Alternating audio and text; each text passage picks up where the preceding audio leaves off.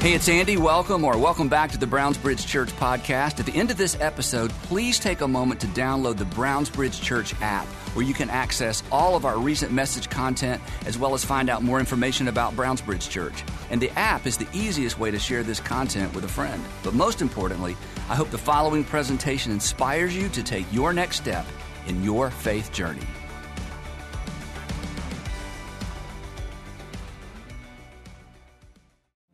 So, I absolutely love Easter. Sometimes people say, well, Andy, when Easter rolls around, it's the same story all over again. I'm like, yeah, but I absolutely love this story.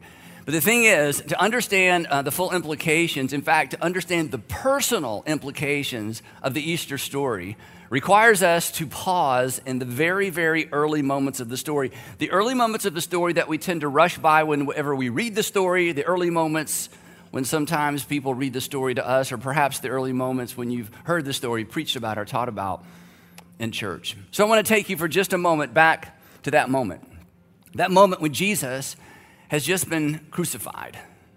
He's hanging on a cross. People are staring.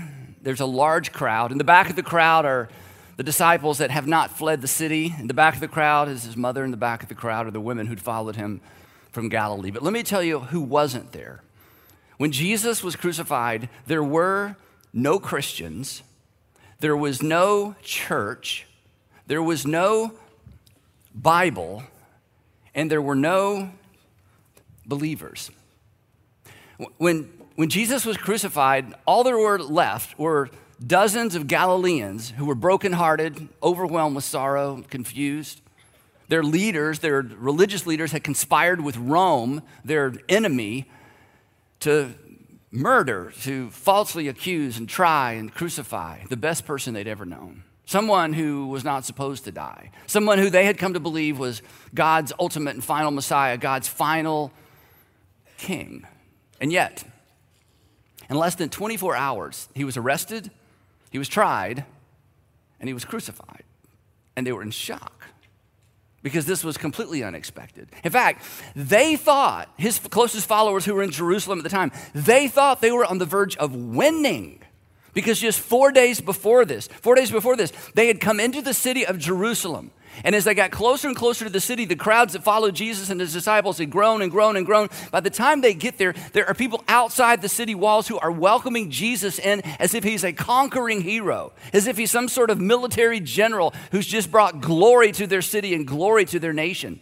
And then at first it's religious, it's Hosanna, Hosanna, Hosanna. And then it becomes political. Hosanna, blessed is the one who comes in the name of the Lord, and blessed is the King. And there's so much momentum and there's so much excitement. The men and women who've been following Jesus for, in some cases, 2 or 3 years are realizing this is the moment we've waited for. This is when he's going to take off his rabbinic robe and proclaim himself as king and the Messiah that the long-awaited Messiah. They were on the verge of winning. And then suddenly, unexpectedly, it's over. And he's hanging on a cross. Now, it's important to know that the goal of crucifixion in ancient times was not simply death. There were quicker and much easier ways to kill a man. The goal of crucifixion was twofold. It was terror for the community, to keep the community under control, and it was oblivion for the person who was crucified. The goal of crucifixion was that basically it's like you never even happened. And the remains of a crucified body were taken off and put in a dump and were ultimately probably rotted, and then whatever was left were eaten by wild animals. But for a price, you could bribe sometimes a Roman centurion for the body of someone who'd been crucified. The gospel writers tell us that Nicodemus, who was a well-known Pharisee in the city of Jerusalem, and Joseph of Arimathea, who was a well-known citizen in the city, actually bypassed the centurion and went straight to Governor Pilate and asked that they be given the body of Jesus for a proper burial. And the gospel writers tell us that they take Jesus' body to a cave that had been recently renovated to serve as a tomb for a family. They prepare his body for burial with spices, and they wrap him in linen, as was the Jewish custom. And they were going to seal him in this tomb, and the way things went, they would come back years later, or family members would come back years later, open the tomb, remove the bones, put the bones in a box called an ossuary or a bone box. In fact, anytime places are excavated in Galilee and all the way down to Jerusalem, even today, there are thousands and thousands of these ossuaries or these bone boxes that they dig up. So the goal would be to take Jesus' bones, put an ossuary, and his family would take it. We keep ashes. They kept bones. So Nicodemus and Joseph of Arimathea prepared Jesus' body for burial. And the reason they did is because they had hope. They were secret followers of Jesus. But because of their reputation in the community, they were torn as to how public they could be about the fact that they actually believed that Jesus was sent from God and that he was Israel's Messiah, God's final king. But clearly, he was not.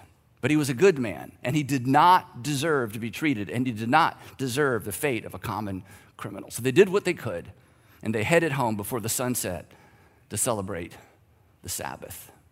Meanwhile, 1,500 miles away in Rome, Tiberius Caesar, the most powerful man in the world, has no idea what's going on in what he would consider the armpit of the Roman Empire down in the area known as Judea. Saul of Tarsus, who would later become the Apostle Paul, who would write about half of the New Testament. Saul of Tarsus is somewhere in Jerusalem celebrating Passover and the Sabbath and rejoicing with his friends who are all Pharisees because he was a Pharisee, that this troublesome rabbi had finally been taken off the scene.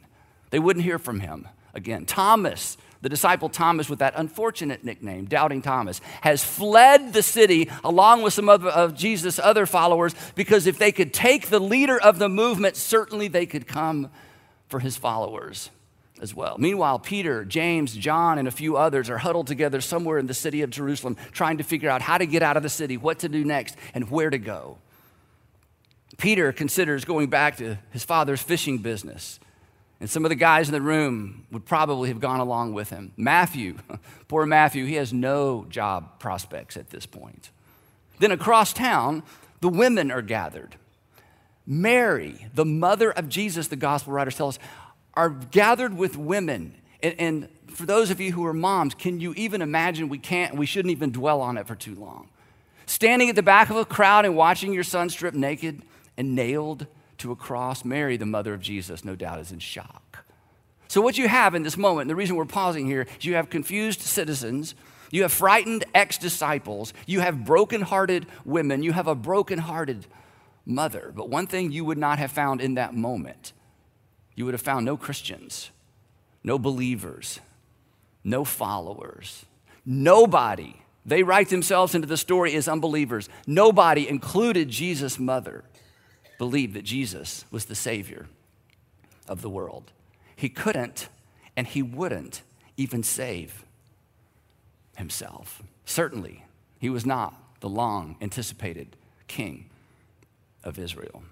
And it's important to know that nobody in this group, according to their own testimony, nobody was planning to keep the dream alive. They were all just going to go back to work, try to get out of the city safely, try to get back to normal. But nobody's going to keep this dream alive or the Jesus movement moving, because why bother?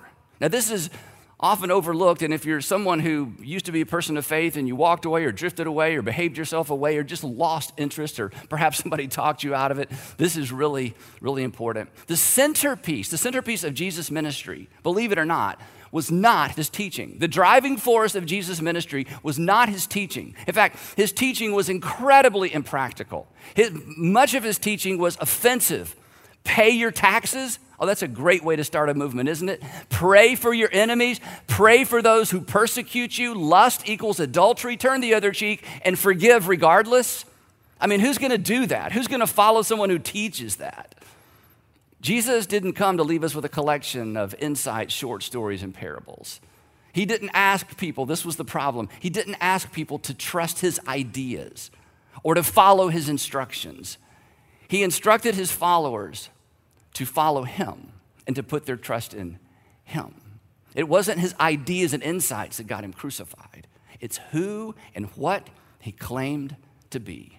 He claimed to be a king. He claimed to be Israel's Messiah. In fact, you read the Gospels, it's so fascinating. At one point, or more than one point, he claimed, and this means nothing to us, but this was so offensive in the first century in Judea, he claimed to be greater than Moses. It's like, wait, you can't be greater than Moses. Moses gave us the Torah. Moses gave us the law. If you're claiming to be greater than Moses, you're claiming to be greater than the law. And Jesus said, I'm greater than the prophets. The prophets, you can't be greater than the prophets. God sent the nation the prophets. And then the ultimate offense, he claimed to be greater than the temple.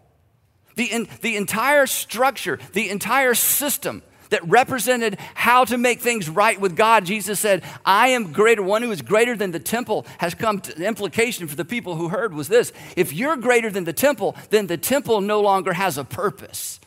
To which Jesus would smile and say, just wait. On one occasion, as you know, he looked at his disciples and said, if you've seen me, this is what will get him in trouble. If you've seen me, you've seen the Father.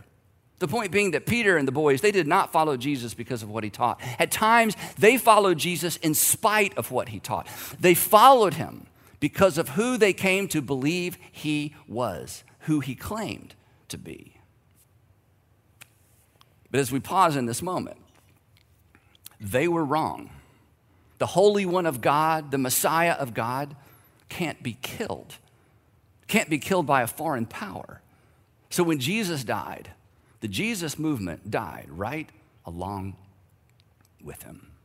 It's important to know as well, because this gets confusing in our modern culture, Jesus was not a reformer.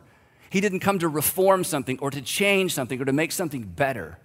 He was very clear about this. And again, it's why he got in so much trouble. He came to establish something brand new.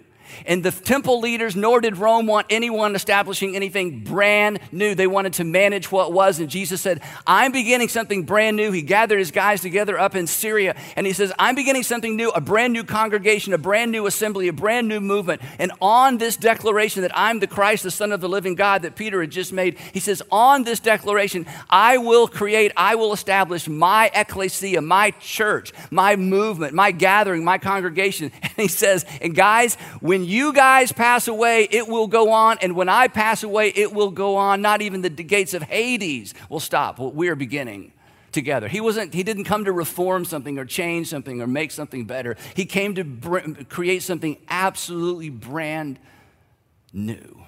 Politicians and activists in our world often try to co-opt Jesus for their thing. Read the Gospels. Jesus did not leave that option open to us. And his first century followers, those who were there for it, in the middle of the action, they understood this. So when Jesus breathed his last, his ecclesia, his movement, did as well. Rome had won. In fact, the disciples actually write themselves into the story as a group of people who recognize that Rome had won. They all unfollow Jesus. They flee when he is arrested. They keep their distance during the crucifixion, and they gather in the city or they flee the city to decide where to go and what to do next. But there were no Jesus followers when Jesus was crucified. There were no Christians. There was no church. There was no Bible. And to the point of the Easter story, when Jesus died, when he breathed his last, everybody, including his mother, expected Jesus to do what dead people usually do: stay dead. So Nicodemus and Joseph of Arimathea prepared his body. They prepared his body to stay dead. On Easter morning, no one is standing outside the tomb counting down backwards from 10, 10, 9, 8, 7, right? Nobody's out there. In fact, in the Gospels, it tells us that the women who loved Jesus get up just as the sun is rising, the Sabbath is coming to an end, and they get up in time to go to the tomb to re-prepare Jesus' body for burial because they assume that Jesus is going to stay dead. And when they get there, the reason they went back is because the text tells us that they were there when Joseph of Arimathea and when Nicodemus prepared Jesus for burial. And apparently they didn't think the men did it right. So they came back the next morning to redo it. Ladies, do you ever reload the dishwasher? Yes, you do, right? Redress your children for school, right? So back to that moment in time. No Christians, just an empire.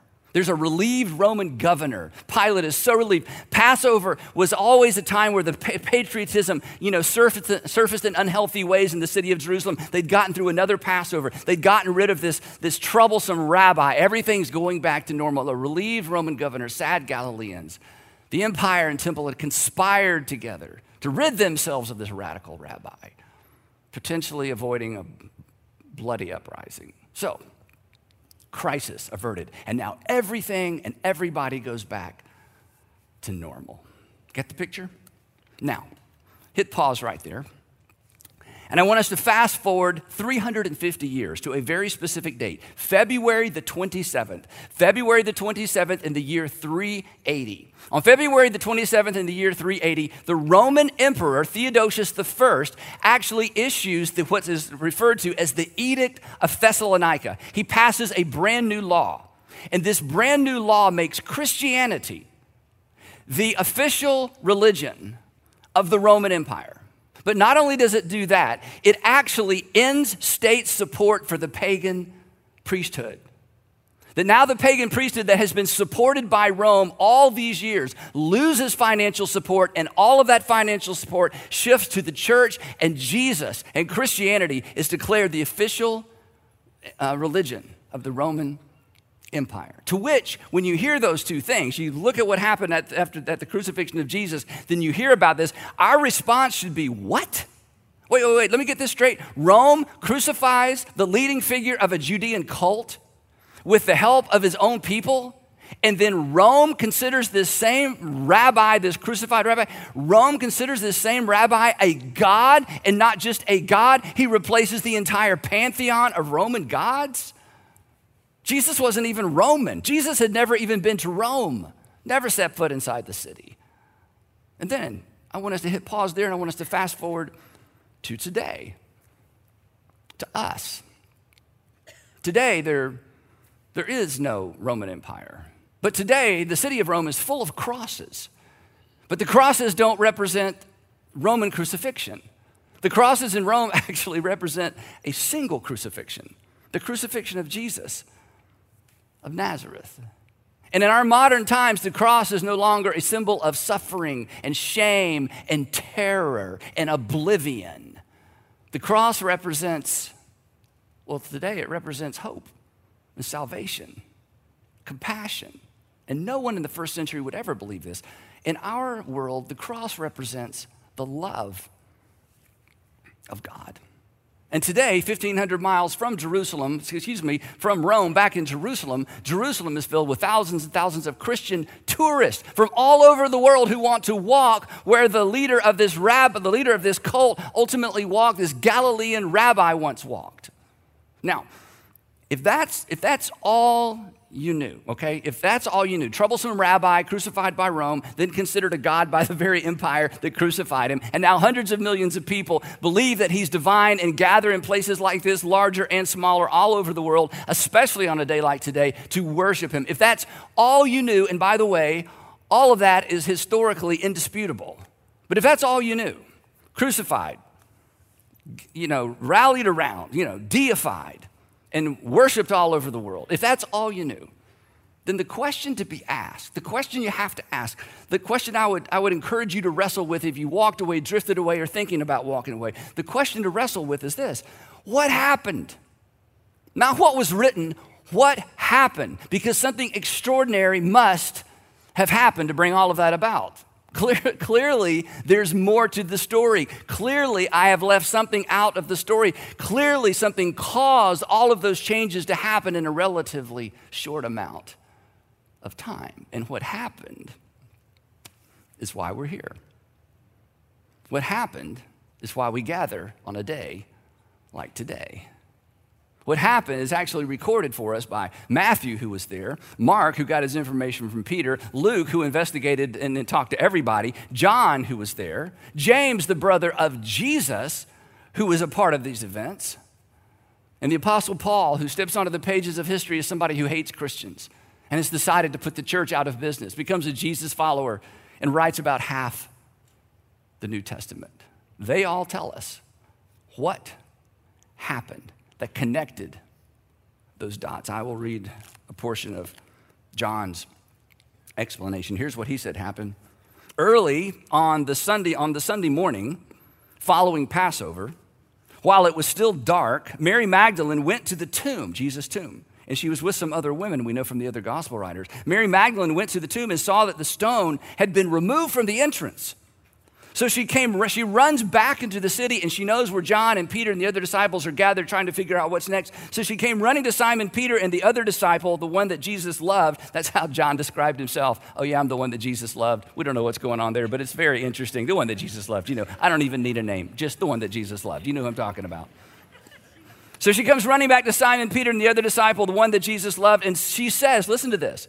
She says, they have taken the Lord out of the tomb, and we don't know where they have put him. She doesn't walk in and say, it's a miracle, he must be alive, the body's missing. She draws the same conclusion any of us would draw. The tomb has been opened, and someone has taken and stolen the body. We don't know who took the body. We do not know where the body went, but nobody in this moment assumes a miracle. And they write themselves into the story as confused by an empty tomb because nobody expected nobody. Nobody expected a miracle. Nobody expected a resurrection. Nobody writes themselves into the story as the hero and the diehard. I knew it. We held out. Nobody.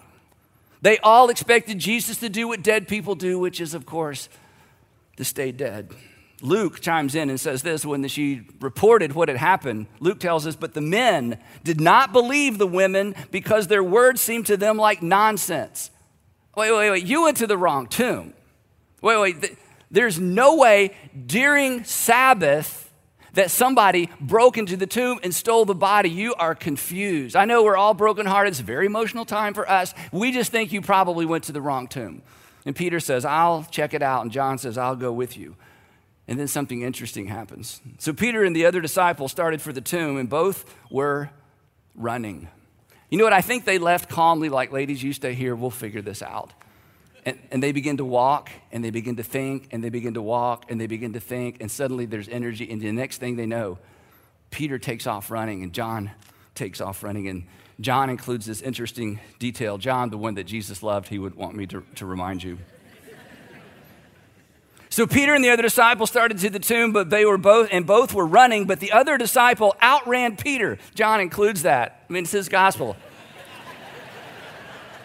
Just wanted to make sure I document that for all time, all of history. It's one of those details that when you read the Gospels, you think this must be true. Why would anyone include that? Why would anyone make that up? Anyway, but so John, because he outran Peter, he gets to the tomb first. And he bends over, John says he bent over and he looks into the tomb at the strips of linen lying there orderly. It wasn't a mess, it wasn't chaos. Somebody had folded things and it was an orderly context. And then Simon Peter came along, this isn't in the text, huffing and puffing behind him.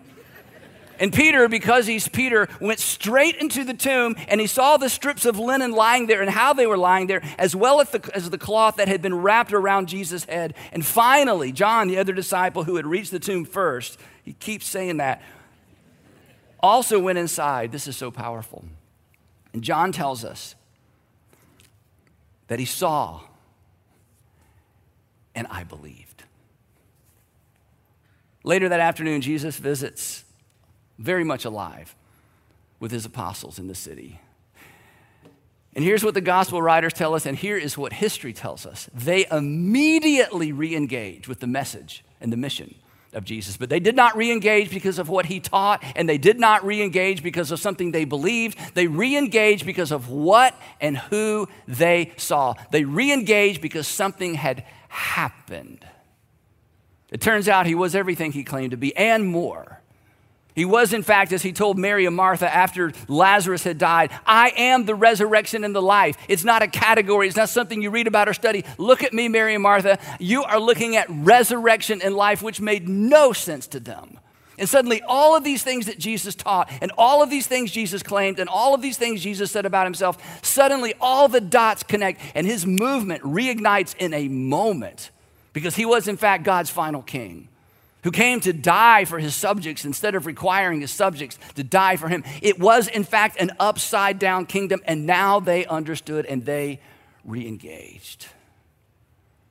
And the interesting thing about the Easter story, this is what I wish I could say to every single human being on planet Earth. The resurrection of Jesus is not a Bible story. The resurrection of Jesus is the story. It's the story, and it intersects with your story, and it intersects with my story, and it intersects with everyone's story. Because not only does the resurrection of Jesus, resolve one of history's greatest mysteries, that is, how did the teaching of Jesus survive the first century? How did the church survive the first century? Why is there a church? I mean, the resurrection of Jesus, it really does resolve history's greatest mystery, but it resolves another mystery as well. It resolves a personal mystery. It resolves the mystery of how can you know where you stand with God? And how does God view you? And how does God view your failure? And how does God view your sin? How does God see you? How does God feel about you? The resurrection of Jesus resolves that mystery because Jesus taught on all of those things, and he was the only person who ever lived who could speak with authority on the topic of how does God feel about the human race? How does God feel about me? How does God feel about you? In fact, John, who, by the way, is the one that Jesus loved and beat Peter to the tomb. John, as an older man, he gives us his account of the life of Jesus. We just looked at part of it. And in that account, he makes the statement that became one of the most often quoted statements in all of the world, certainly the most quoted verse out of the New Testament or the Bible in general. John is the one who says, let me tell you how the life, death, and resurrection of Jesus resolved the greatest personal mystery of where we stand with God. He said, the best way I can describe it is this. After being with Jesus for those 3 years and being there for all of it, for God so loved the world, meaning God so loved the people in the world, that he did what you do when you love someone. He gave. For God so loved the world that he gave his one and only son. I realized he was my friend and my rabbi, but then on the backside of this story, I realized that my rabbi and my friend was a gift from God for me. For God so loved the world that he gave his one and only son, that whoever places their trust in, places their weight on, places their confidence in, places their faith in, whoever believes in him shall not be lost to God, but will have eternal life. And in spite of what you may have heard, and in spite of how Christians have treated you, or perhaps how the church has treated you, John would say, wait, but I'm not done. And here's something else he said that we never hear much about. He said this. He said, for God so loved the world that he gave his one and only son, that whoever puts their faith in him or believes in him shall not perish or shall not be lost to God, but shall have eternal life. For, I'm not finished, for God did not send his son into the world to condemn the world. So if you grew up on a version of Christianity that left you feeling condemned, or that in fact condemned you, John would say, I don't know where you got that. I don't know who told you that. That's the wrong version. For God did not send his son into the world to condemn the world, but that through him the world might be saved. That the world might be saved through, by means of him being Jesus. The crucifixion of Jesus made absolutely no sense until the resurrection. The resurrection is why the story was told, because everything up until that point wasn't all that remarkable and wasn't necessarily worth repeating. Many people had been crucified by Rome. The resurrection of Jesus isn't a Bible story. It is the story. It is the reason that we have the Bible. And not only did the resurrection make sense of Jesus' crucifixion, it made sense of everything that Jesus said. And it made sense of God's love for the whole world. His secret ambition, his ambition from the very beginning, was to die so that we could live. His resurrection means that he is who he claimed to be, a savior, peace with God, a reason to believe, a reason to follow, a reason to believe that he is a king worth following. Because after all, no other king